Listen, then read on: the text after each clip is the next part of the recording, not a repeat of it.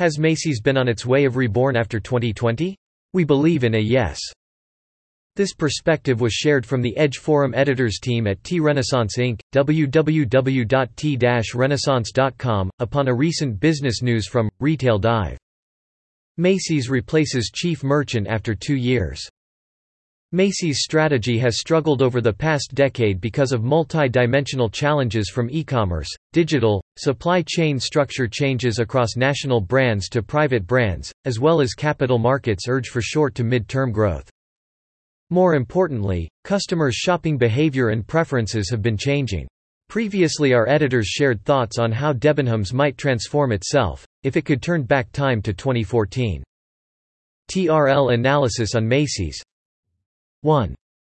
Organization has been based on hierarchy with layers of management in a centralized top-down way. However, an individual today can easily launch a Shopify or Wix.com based website at low monthly fee to sell from one SKU. It challenges the over 100 years structure of a scaled department store business if no change to adapt to the latest dynamics. 2.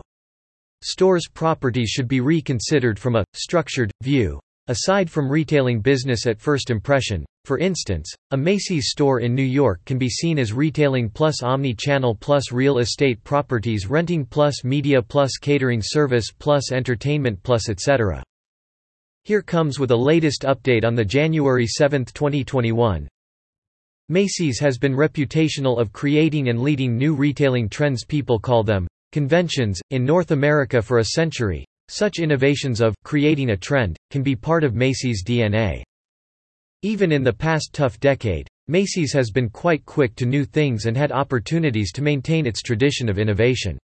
For instance, Macy's was one of the earliest big retailers tasted the China expansion via cross-border #e-commerce since 2015 or earlier.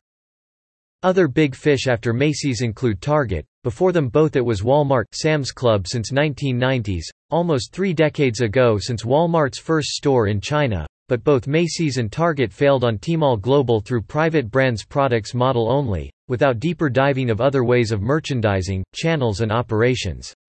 Comparably in 2019, Costco has expanded to China like a rocket in Walmart's way 2 decades ago, but it works very well. Its first store is in Shanghai.